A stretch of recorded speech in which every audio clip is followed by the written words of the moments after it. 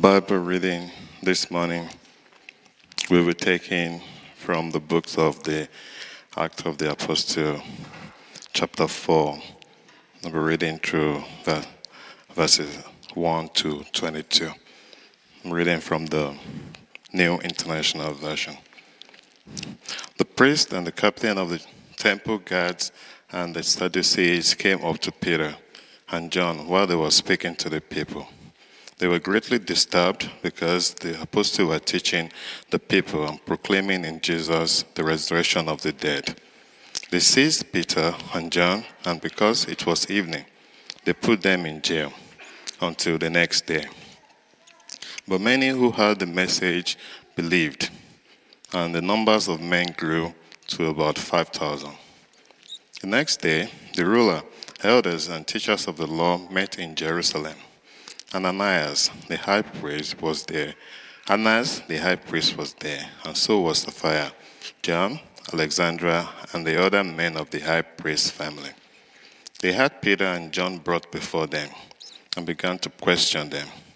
By what power or what name did you do this? Then Peter, filled with the Holy Spirit, said to them, Rulers and elders of the people, if we are being called to account today for an act of kindness shown to a cripple, and asked how he was healed, then know this, you and all the people of Israel, it is by the name of Jesus Christ of Nazareth, whom you crucified, but whom God raised from the dead, that this man stands before you healed. He is the stone you builders rejected, which has become the capstone. Salvation is found in no one else, for there is no other name under heaven given to men by which we must be saved. When they saw the courage of Peter and John and realized that they were unschooled, ordinary men, they were astonished, and they took note that these men had been with Jesus. But since they could see this man who had been healed standing there with them, there was nothing they could say. So they ordered them to withdraw from the Sanhedrin and then conferred together. What are we going to do with this man? They asked. Everybody living in Jerusalem knows they have done out an outstanding miracle, and we have not denied it. But to stop this thing from spreading any further among the people, we must warn these men to speak no longer to anyone in this name. Then they called them again and commanded them not to speak or teach at all in the name of Jesus. But Peter and John replied, Judge for yourself whether it is right in God's sight to obey you rather than God. For we cannot help speaking about what we have seen and heard. After further threats, they let them go. They could not decide how to punish them, because all the people were praising God for what had happened. For the man who was miraculously healed was over 40 years old. May the Lord bless the recent reading of His word.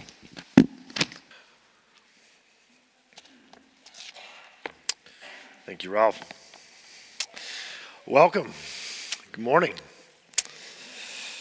Welcome to Windsor District Baptist Church, or as is probably more accurately said, welcome to the Fellowship of the Spirit Born here at Windsor. My name is Jonathan. If we haven't had a chance to meet, I'd love to catch up with you after the service. If for some reason that's not possible, always feel free to contact us during the week. We have been going through a series thematically through the Bible, asking the question, what is the church? And in this segment, we're looking at the church in relation to the Holy Spirit. And we see that specifically the church is the fellowship of those who have been born of the Spirit. And so for the next couple weeks, we're going to be diving a bit deeper into that to try and understand why we were given new birth in the Spirit and to what end and to what purposes. So as I said, welcome to the Fellowship of the Spirit Born. The big question this morning is, what does the Spirit enable us to do? I think a lot of people ask that question. What does it mean to be born of the Spirit? What are we now able to do And maybe that's because of our society and its emphasis on performance. But I think we miss the better question, which is, who does the Spirit enable us to be? We often look at the Holy Spirit like a superpower that Christians have. And somehow, if you could pull beneath the layers of our clothing, we'd have a big HS on our chest that says Holy Spirit, which means we're now superhuman. But in reality, the image that we're given is one of new birth, which means we are born to be something. How quickly we lose sight of human dignity when we ask, what is your purpose? And we forget the fact that you are even here shows that you have inherent worth. Similarly, we reduce the significance of the Christian when we reduce the rebirth in the Spirit to simply a particular function or a performative act. And instead, we ought to be asking, who did the Spirit make us to be? And I encourage you, if we begin thinking through, who am I called to be now that I live through the Spirit? Your categories will broaden and widen. This morning we're going to see that the Spirit gives us birth so that we might be witnesses to Jesus' reign. We are witnesses to Jesus' reign. What do we mean by his reign? We mean by his reign, his death, his resurrection, and his ascension into heaven, where he sits at the right hand of the Father. From the time of Pentecost onward, the church has been filled with the Spirit in order to proclaim the authority of Jesus Christ. We preach him and his resurrection. We don't preach self-help. We don't preach good ideas of how to navigate life. We preach Christ, the risen Lord, and us as his servants for your sake. The overview today is going to actually start back in chapter 3, where we're going to see that the Holy Spirit enables the apostles' witness by giving three things. First, power to heal in Jesus' name, miraculously. Second, power to preach Jesus' resurrection boldly. And thirdly, power to suffer for Jesus' sake courageously. Power to heal, power to preach, power to suffer for Jesus' sake. Before we get into this, let's pray and let's ask the Spirit's enabling presence for us to understand his word. Father, we are in dire need in these days of greater clarity about who you are and who we're called to be. And so as we open the scriptures this morning, we ask that through your Spirit you would give us wisdom and insight to understand who we are in these days. Father, there is so much that is beyond our comprehension, but we know that your Spirit enables us to comprehend spiritual realities. And we know you are the author of these realities. So, Lord, would you please place upon us a conviction and a leading and a peace and a joy that come from knowing Christ the Lord. It's in his name we pray. Amen. We begin by looking at power in the name of Jesus. Turn in your Bibles to Acts chapter 3, verses 1 to 10, or pull out your smartphone, or if you want, just listen to a great story. You should note the context here of Acts chapter 3, that after Acts chapter 1, Jesus said to the disciples that power would come upon them when he sent the Comforter, when he sent the Holy Spirit, and that they would be his witnesses. That's important. Then this is fulfilled in Acts chapter 2, when on the day of Pentecost, the Holy Spirit comes upon the disciples, and Peter stands up and he gives this great sermon, which leads to the conversion of about 3,000 men that day. Then in Acts chapter 3, we read this. One day, Peter and John were going up to the temple at the time of prayer. This is the same Peter and John that Jesus found on the Sea of Galilee, these fishermen. And they are going up to the temple at the time of prayer. Verse 2, now a man who was lame from birth was being carried to the temple gate called Beautiful, where he was put every day to beg from those going into the temple courts. If you were a person in that day who had a chronic condition like this gentleman, you needed to depend upon the generosity of outsiders, and what better place to be put than where people are going into the temple. They're preparing to devote themselves to God. Might be your best chance to get remembered for someone's generosity. Verse 3, when he saw Peter and John about to enter, he asked them for money. Peter looked straight at him, as did John. Then Peter said, "Look at us." So the man gave him his attention, expecting to get something from them. Then Peter said, "Silver or gold I do not have, but what I do have I give you. In the name of Jesus Christ of Nazareth, walk." Taking him by the right hand, he helped him up, and instantly the man's feet and ankles became strong. This is a man who has never walked in his entire life. This is not some psychosomatic illness. This is not an injury that he sustained.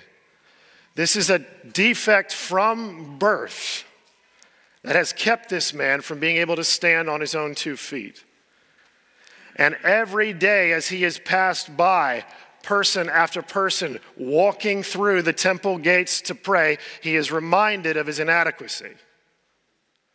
He's reminded of his incapacity. He's reminded of what he can't do and how he is dependent upon the generosity of others to give him the help just to live. And so he thinks when he gets a comment, someone has taken notice of my plight, and in their pity, they will give to me something to get by on. Little did he know he was about to receive something more than pity.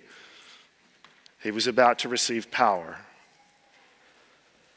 He jumped to his feet and began to walk. Then he went with them into the temple courts, walking and jumping and praising God. When all the people saw him walking and praising God, they recognized him as the same man who used to sit begging at the temple gate called Beautiful, and they were filled with wonder and amazement at what had happened to him.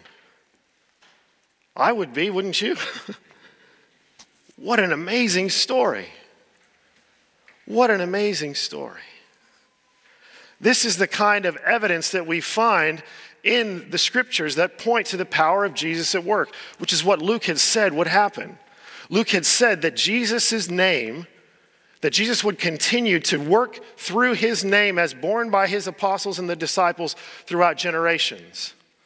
And the church is doing that still to this day. But this is the kind of undeniable work that Christ does. But I want you to notice a few things about the healing. First of all, Peter didn't even pray. He didn't even utter a word.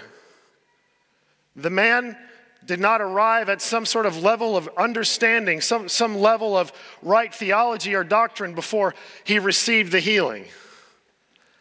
Peter, simply ministering in the name of Jesus, stuck out his hand, took hold of the man, and lifted him up.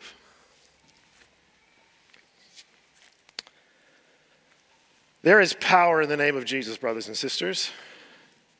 And as Peter's about to make clear, this power is due to who Jesus is, not who we are. It is not the power of us somehow figuring out the supernatural. It is not the power of us in our own effort and our own strength becoming holy enough that we can somehow tap into the divine power and release it for others. This healing is remarkable because it is attributed to Jesus Christ, who, though not present, is acting through his disciples, here commissioned and filled with the Holy Spirit. Every sign, every wonder that is truly done in the name of Jesus is meant to be a testimony to the authority of the risen Christ. We need to be clear about that. Anyone who starts directing the attention away from Christ in the performance of any sort of sign or wonder, and they may even be legitimate signs or wonders, people, that person is not in keeping with the Holy Spirit. I say this because the Bible tells us in latter days people will come and perform false signs. The signs are not false because they're somehow fraudulent. They're false because of where they direct the attention and where they direct the glory. So again, the miraculous, the truly miraculous done in the name of Jesus Christ is only done in the Holy Spirit when it puts Christ into focus. Are we clear on that? So if anyone comes to you, if anyone comes alongside you in your life, starts ministering to you, performs something for you, your question ought not to be, I wonder if I can do that too. Your question ought to be, is the glory going to Jesus Christ? Does this enable me to walk away from this encounter, away from this place, thinking more of Jesus, thinking more of his power, thinking more of his authority? Does it remind me that the Galilean who died on the cross is actually reigning from heaven? If that is the case, then you can trust this is a work of the Holy Spirit. There is power in the name of Jesus. I encourage you, brothers and sisters, as you go around and as you minister, as you go through your life, be ready for the name of Jesus to mean something. Not as some sort of incantation that we just sort of speak out. It's not in the formulaic utterance of the name of Jesus. This is what the 7 sons of Sceva found out later in the book of Acts when they went around casting out demons or trying to cast out demons. They just used the name as some sort of formula. They said, in the name of the Jesus that Paul preaches, they tried to exorcise demons. And you know what happened to them? The demons thoroughly trashed them and left them naked and running for their lives. It is not a mere recitation of the name of Christ. It is a ministry out of covenant relationship with Jesus Christ. It is your incorporation into his body, his fellowship, the presence of his Spirit in you. That is how you minister in the name of Jesus Christ. So don't waste your time trying to work out how to find the special formula to unlock the Spirit's power. He doesn't need you to be a spiritual alchemist. Christ is on the throne. That's all you need to know. The Spirit of God indwells those who are his and who belong to him. Minister in that confidently. The more we become preoccupied with trying to replicate the signs and the wonders that the Spirit has done before, the greater risk we have of moving the glory off of Christ and onto ourselves and missing what he's trying to do in our present moment. It's this tricky line because sometimes we want to rule it all out, and other times we want to investigate it and work at it so much that we just are trying to perform what the Spirit's already done. In reality, he wants us to be open, to recognize that there's power in the name of Jesus, to minister in that power,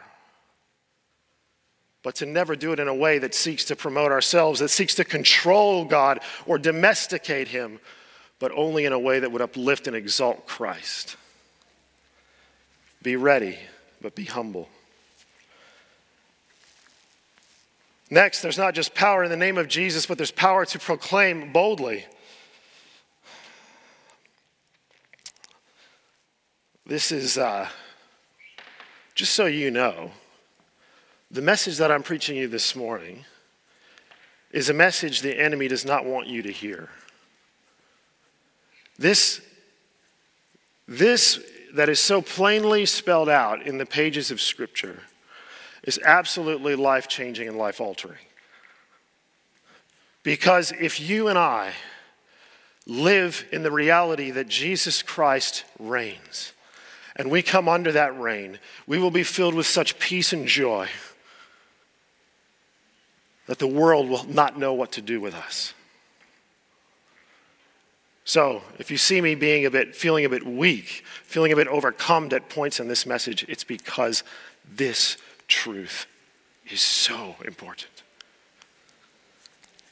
Look at verses 11 to 26. While the man held on to Peter and John, you can just imagine him there, he's clinging on. While the man held on to Peter and John, all the people were astonished and came running to them in the place called Solomon's Colonnade. This is sort of one set of columns and another set of columns with sort of a covered portico over top. And they're running to them. Peter saw this and he says, "Fellow Israelites, why does this surprise you?" What a great question. Why are you surprised about this? We've just seen the healing of a congenitally crippled man who's been there for 40 years. Why are you surprised about this, Jesus says. It's a great opening line. Peter says, "Why do you stare at us as if by our own power or godliness we made this man walk?" Notice, Peter cannot push far enough away his own personality from what's going on here.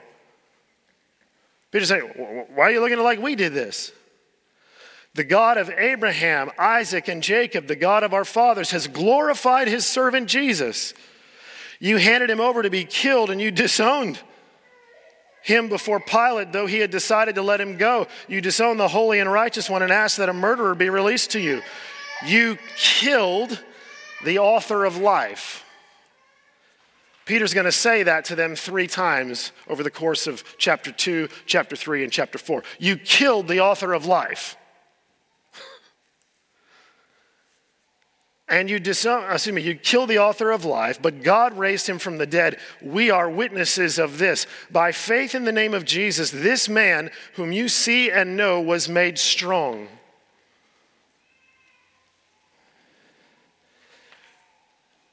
It is Jesus' name and the faith that comes through him that has completely healed him, as you can all see. Faith here is not some sort of distant ordering of all the theological truths and saying, "Yep, I can sign my name under that." Faith here is an active disposition of trust. It's an act of reliance upon the name of Jesus. I told the people there at night service, we were talking about faith. I said, "Do you all realize you're exercising faith right now? Faith in these chairs." We could all stand up. We could stand up. We could walk around the room. We could all write a book or 5 books about the manufacturing and the production of chairs. We could understand it inside and out, all the materials that go into it, all, how to shape them, the best angle, what the load capacity is. We could study all of this, but you haven't really exercised faith biblically until you sit your butt down in a chair.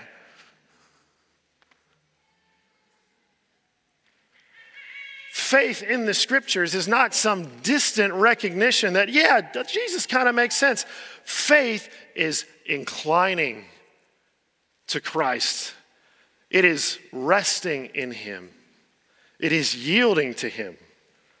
It is depending upon him. But notice Peter here, he's giving them the gospel. He's explaining to them why this healing took place.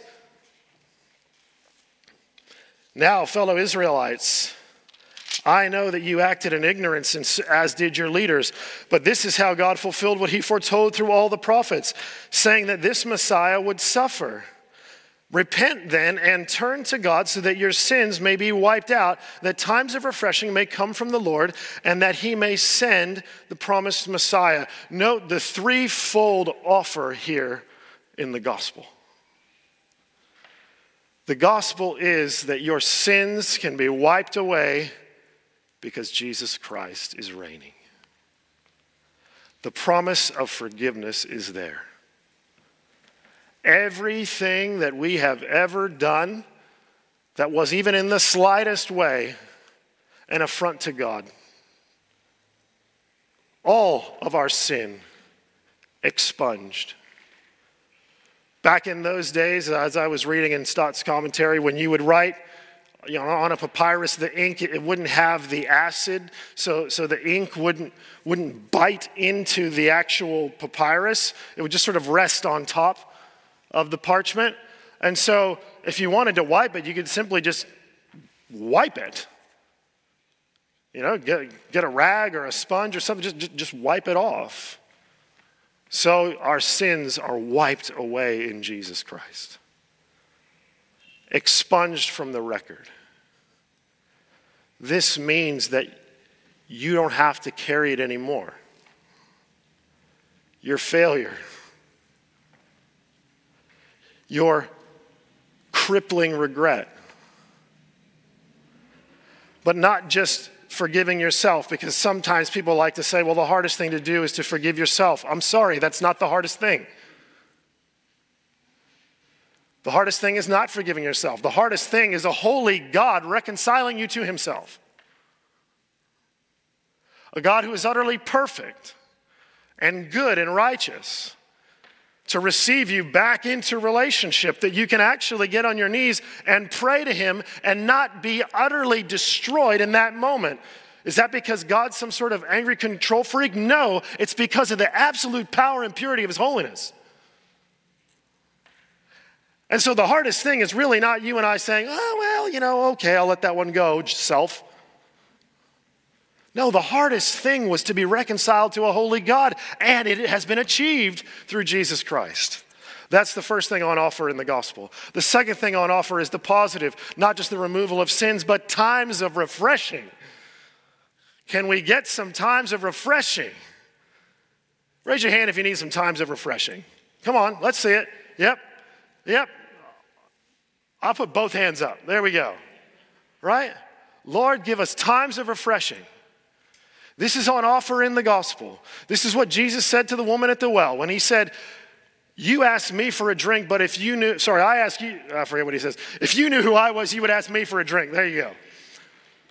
If you knew who I was, you would ask me for a drink, and I would give you a drink that never makes you thirst again. This is the promise. This is what happens when you are reconciled to God, when you are brought back into relationship, when you are attached organically to your head, Jesus Christ. There is a refreshment and a renewal and a joy that's unexplainable, a peace that passes understanding, a fortitude, a graciousness, a kindness, an ability to move on and to let go, a piercing clarity about the reality of the world that you live in, the sweet, sweet comfort of knowing that God is for you. You see, all of these things combine to refresh who we are, and we are transformed. Some of the most beautiful people I've met are seasoned saints in the Lord. That's not because people get better with age. That's not automatic. You don't automatically, as you get older, suddenly become a sweet person. In fact, it's usually the opposite. And frankly, that's easy to understand because we all live in a world that's very difficult.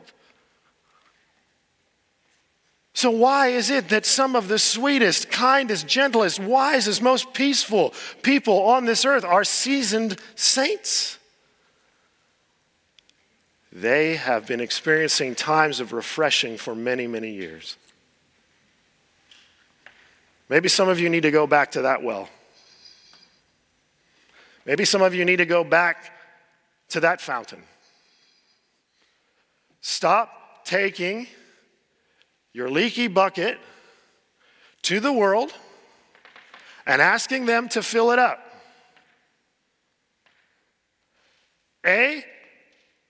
It'll all fall out by the time you get it back to yourself, but B, what they're filling it with is not living water. You have a leaky bucket. What you need is someone to install a spring, a wellspring of life. And that's what Christ came to do. Peter said, your sins would be wiped away and times of refreshing would come. But that's not all he said. Until, listen to this, that he may send the Messiah, verse 20, who has been appointed for you. Heaven must receive him until the time comes for God to restore everything as he promised long ago through the holy prophets. Folks, it's all going to turn around. It is all going to be renewed. It's all going to be restored. Every single one of God's purposes is going to prevail. Every single one of God's plans is going to come to fruition. There will be no blemish or spot in the end product of what God has been doing from the beginning of creation. It will all come together. There won't be a thread hanging off. There won't be a smudge. There will not be a spot. There will not be one little thing out of alignment. Every single thing is being brought back into order, back into reconciled, uniform, beautiful, glorious, reconciled peace through Jesus Christ. All of this is happening. This is the promise. So Peter is saying, we have proof that Christ is risen and this is happening, so repent. Repent and believe.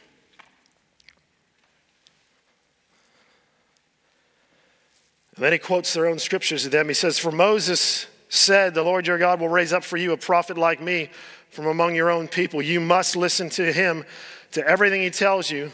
Everyone who does not listen to him will be completely cut off from the people. And then he goes on to quote from Samuel and to quote from Abraham.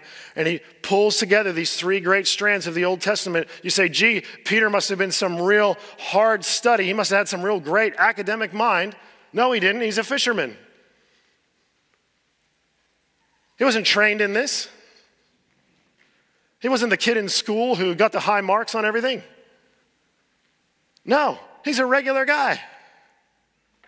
But the Spirit of God has enabled him to articulate the most profound truth that is making sense of everything. Everything past and everything future and everything going on right there in their present, including the miraculous healing of this cripple who never walked in his whole life. Brothers and sisters, we need power to proclaim the gospel. Some of you are waiting around. You're waiting around until you think you have all the answers. You're waiting around until you know how it all fits. You say, well, that made sense for Peter. I don't know if I could do it. Can I just ask you, please, rely on the Spirit of God when you open your mouth. There's nothing wrong with having notes or doing study and all of that. The Lord uses that. But what we need in this day and age is not more preachers. We need people gossiping the gospel. We need people talking about Jesus in their everyday life. And you're not going to know how to do that. Can I tell you? You're not going to be able to orchestrate that moment.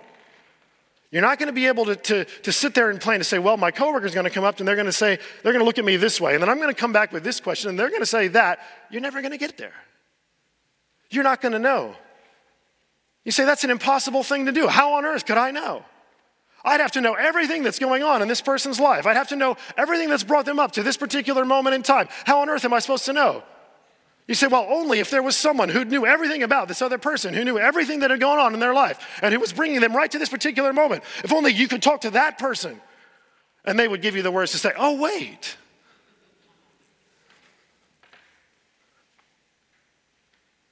Be faithful. You say, I don't have the gift of evangelism. Yes, there's some gifted evangelists, but you can also do the work of an evangelist. Satan wants you to trust the scriptures and then close them. Believe all you want in the authority of Jesus. Believe all you want. Do your church thing, brother or sister. Do it. Do your church thing. Get your spiritual fix. But don't you dare open your mouth about Christ.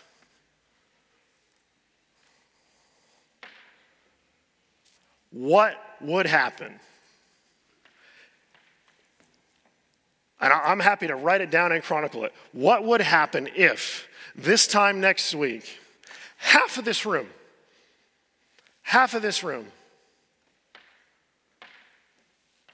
in a spirit of dependence, took an opportunity presented to them to just let the name of Jesus come off your lips? Because that's often where it starts. I'm not willing to speak the name of Jesus.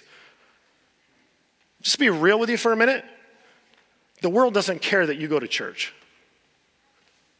Great, good for you. Somebody else is going to a temple, somebody else is going to a mosque, somebody else is going lawn bowling this morning. The world doesn't care about that. You can have your church, you can have your religion, you can have all this. It doesn't get real until you start talking about Jesus. Why? There's power in the name of Jesus because God has installed him as his righteous king.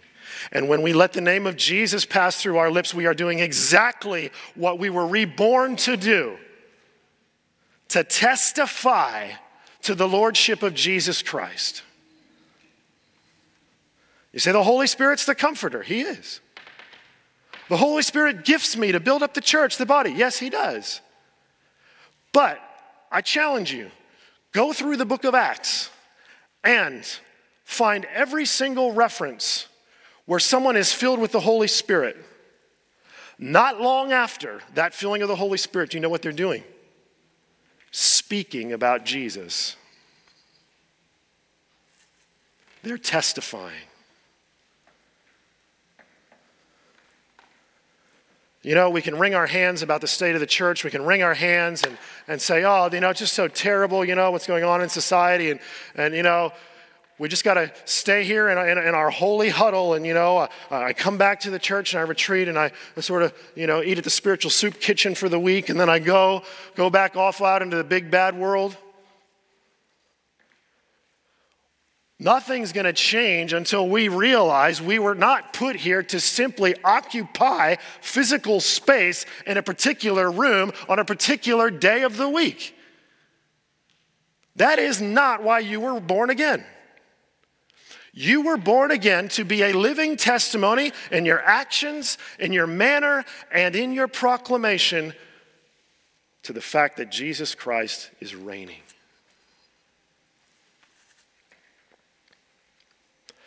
And the beauty is, if you're willing, you won't have to force it. You see, the worst thing you could do is to take what I just said and grab the cords and start whipping yourself and start beating yourself. God's not trying to put you down. He's just saying, open your lips. Peter's given power to proclaim the gospel. Finally, verses 1 to 21, filled with the Spirit, the apostles received power to withstand the persecution of the authorities and testify to Jesus' resurrection. Here's the scene. The priests, the captain of the temple guard, and the Sadducees, they come up to Peter and John while they're speaking to the people. They were greatly disturbed, the Sadducees were. I mean, wouldn't you be? In a matter of days and weeks, this new authority that they tried to squash by killing Jesus is only spreading. They were greatly disturbed because the apostles were teaching the people, proclaiming in Jesus the resurrection of the dead. And as Bill has helpfully pointed out for us, that's not something the Sadducees believed.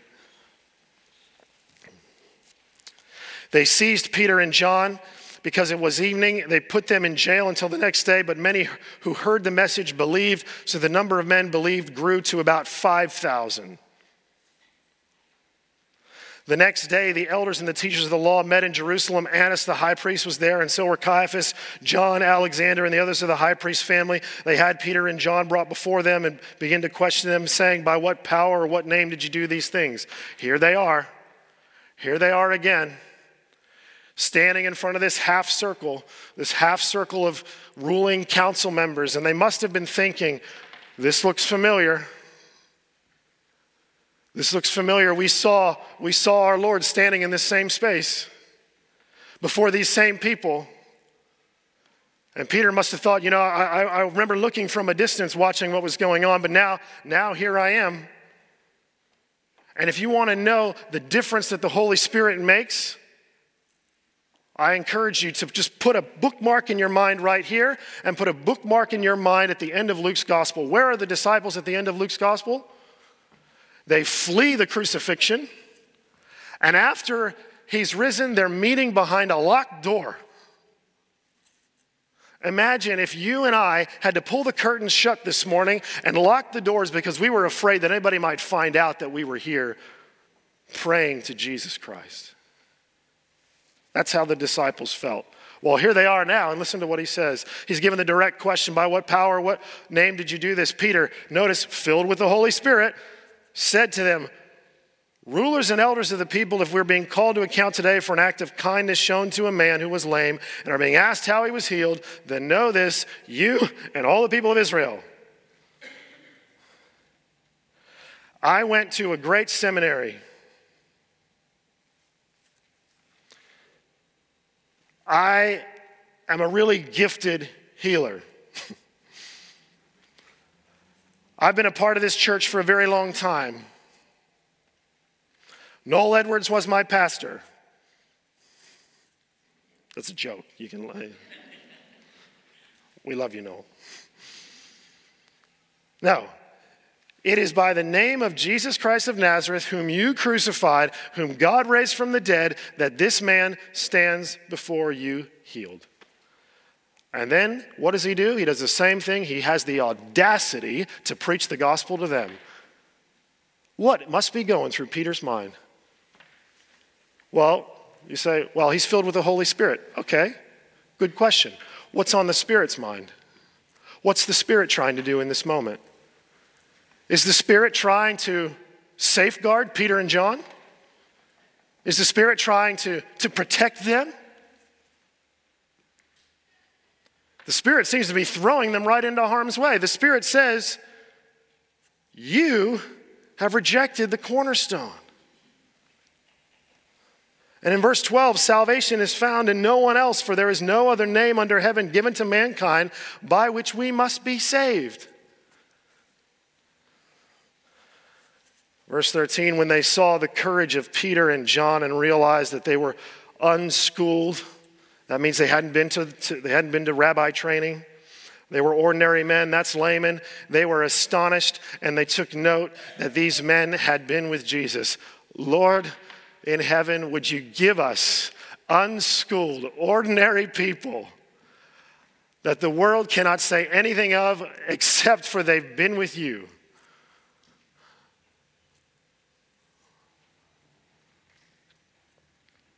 You see, time with Jesus will change you. Time with Jesus will bring that refreshing. It will bring that confidence. It will bring that boldness. You see, it starts with him. And this is what's evident to the world. Notice they don't have an argument. They can't deny what the Spirit's doing. So the Spirit who enabled the healing is now facilitating the proclamation that's winning others to Christ, is now giving them the defense to stand up to their accusers. So many people don't open their mouth about Jesus. They won't talk about Jesus. And the reason I hear all the time is, I'm afraid I'm going to get a question that I won't know how to answer. Well, first of all, I don't know is an okay answer. Because if you're waiting till you know everything, basically what you're telling the other person is, you should become a Christian because I know everything. That's not going to keep anybody in the Lord. Well, I knew Bob, and Bob knew everything. No.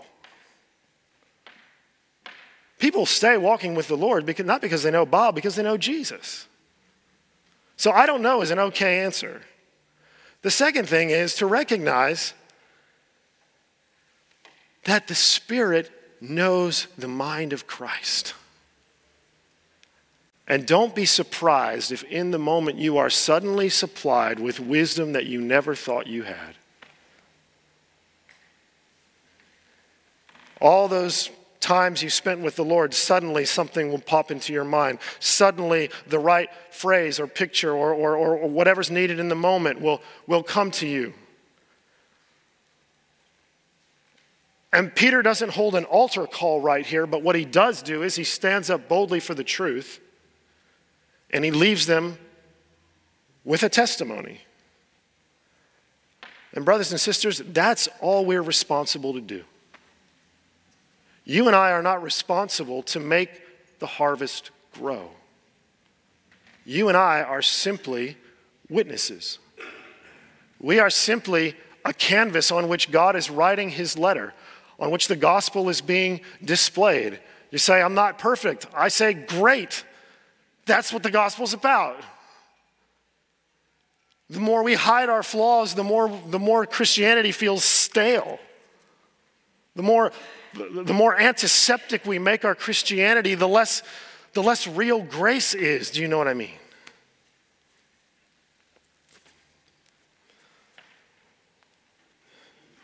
Notice, this doesn't get them off the hook. They ordered them to withdraw from the Sanhedrin, and then they conferred together. Notice they had to put them out of the room. They were overtaking the conversation. So Peter and John, get out of here. We need to talk. We can't have too much Holy Spirit witness going on in this place. They put them out. Then they say, what are we going to do? Everyone living in Jerusalem knows they performed a notable sign. We can't deny it. But to stop this from spreading, we must warn them to speak no longer in the name of Jesus. So they send them a memo. You're not allowed to talk in the workplace about this Jesus. No longer speaking here. Verse 18, then they called them in again, commanded them not to speak or teach. Verse 19, Peter replied to John, which is right in God's eyes. Notice, he's still bringing it back to them. What would you do? What would you say? What's right in God's eyes? You be the judge. As for us, we cannot help but speaking about we have seen and heard. Far better to be kicked to the curb by your company, by your family, by your friendship circle for the fact that you authentically testify to Jesus Christ than to remain in your company, your family, in your circle because you've denied the lordship of Christ.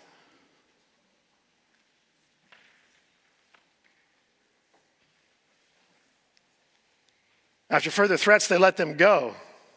They could not decide how to punish them because all the people were praising God. Look at what's going on. You have these people who are ruling, who are trying to figure out how to stop this magnificent explosion of glory going to God in Christ. So they beat them.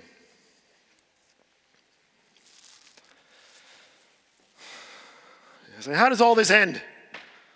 It's just this big kerfuffle. You know, I don't want to start getting into spiritual stuff, you know. Good things might happen, but look at all this trouble it's caused, you know. Look at this. They got to spend a night in jail. They got beaten, and you know what? The guy, I mean, frankly, I'm glad he's healed, but seriously, he's one guy. And look what happened to the apostles. I mean, they were preaching in Solomon's portico. Couldn't they just, you know, think of all the sermons they could have preached if they just could have just stayed in there and kept talking about Jesus in kind of a roundabout sort of way. Is it really worth it? Let's hear what the early church does. On their release, Peter and John went back to their own people and reported all the chief priests and the elders had said to them. When they heard this is the church, their brothers and sisters, they heard this, they raised their voices together in prayer to God. And this is what they prayed. Sovereign Lord. They reminded each other who the real king is. Who the real authority is. Sovereign Lord, you made the heavens and the earth and the sea and everything in them. You spoke by the Holy Spirit through the mouth of your servant, our father David. You're the one who said, God, why do the nations rage and the peoples plot in vain? The kings of the earth rise up and the rulers band together against the Lord and against his anointed. God, you said that. You predicted this. And they reminded the Lord, indeed, this is what happened.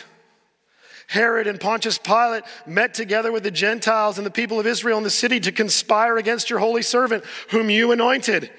They did what your power and will had decided beforehand should happen. Notice their trust, their understanding. And here's what they ask. Here's what they ask. Now, Lord, consider their threats.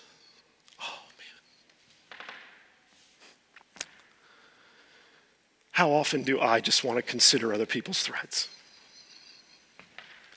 How often do I spend considering my own fears? They say, God, you consider it. God, consider their threats and enable your servants to speak.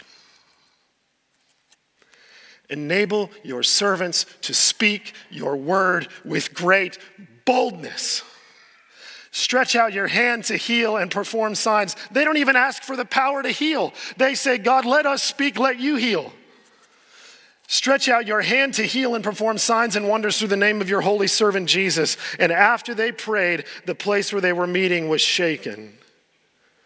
As one commentator has said, and the church was unshaken. And they were filled with the Holy Spirit. And so what did they do? They spoke the word of God boldly.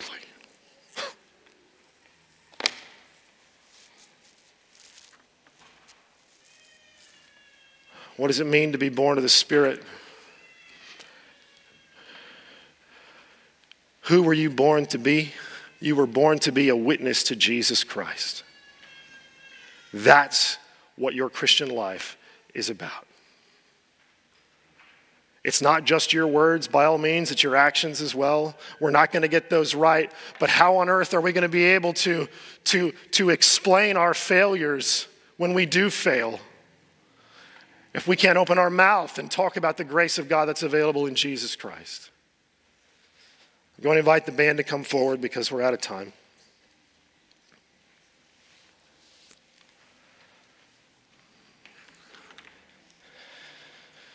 Brothers and sisters, I encourage you.